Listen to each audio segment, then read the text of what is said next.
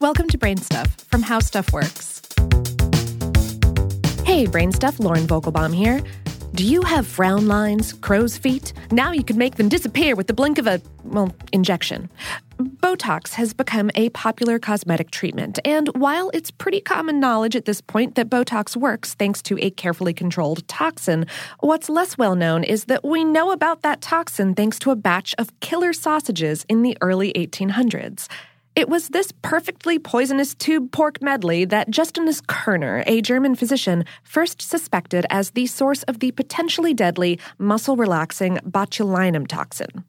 Sausage of questionable freshness was not uncommon in turn-of-the-19th century Germany, but after mysterious outbreaks of sausage poisoning during the Napoleonic Wars repeatedly killed scores of people, Kerner got wise to the cause.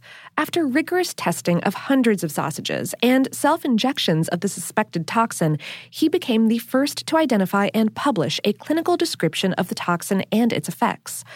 Foodborne botulism is caused when the things we eat are infected with spores of Clostridium botulinum microbes, a nearly bulletproof bacteria commonly found in soil around the globe. When the microbe contaminates meat and occasionally produce, it flourishes, provided the environment is oxygen depleted. This makes it the perfect deadly pairing with poorly preserved foods and salted meats. Botulinum toxin in the wild can cause vision problems, difficulty swallowing, vomiting, and severely weakened muscles. But people are so resourceful that they've figured out a way to harness the toxin and focus its effects in specific ways. Case in point, the popularity of a wrinkle-erasing serum known by the brand name Botox, the use of which has jumped by more than 700% since the year 2000, according to the American Society of Plastic Surgeons. And this increase only reflects cosmetic use. Botulinum toxin is quite useful for a range of medical maladies, including excessive sweating and migraines, and it can also relax the perpetually contracted muscles of people who have cerebral palsy.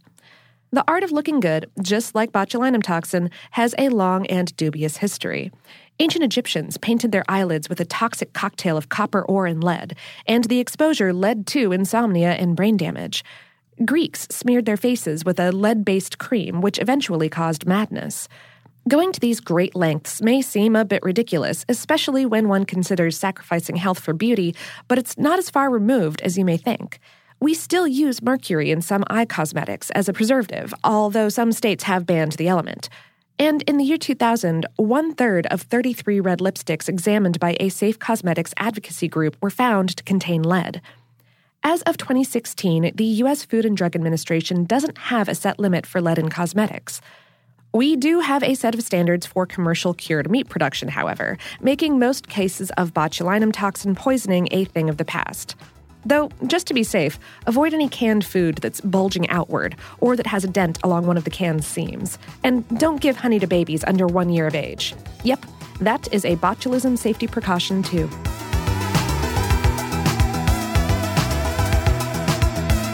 Today's episode was written by Lori L. Dove and produced by Tristan McNeil and Tyler Klang. For more on this and lots of other tight topics, visit our home planet, howstuffworks.com.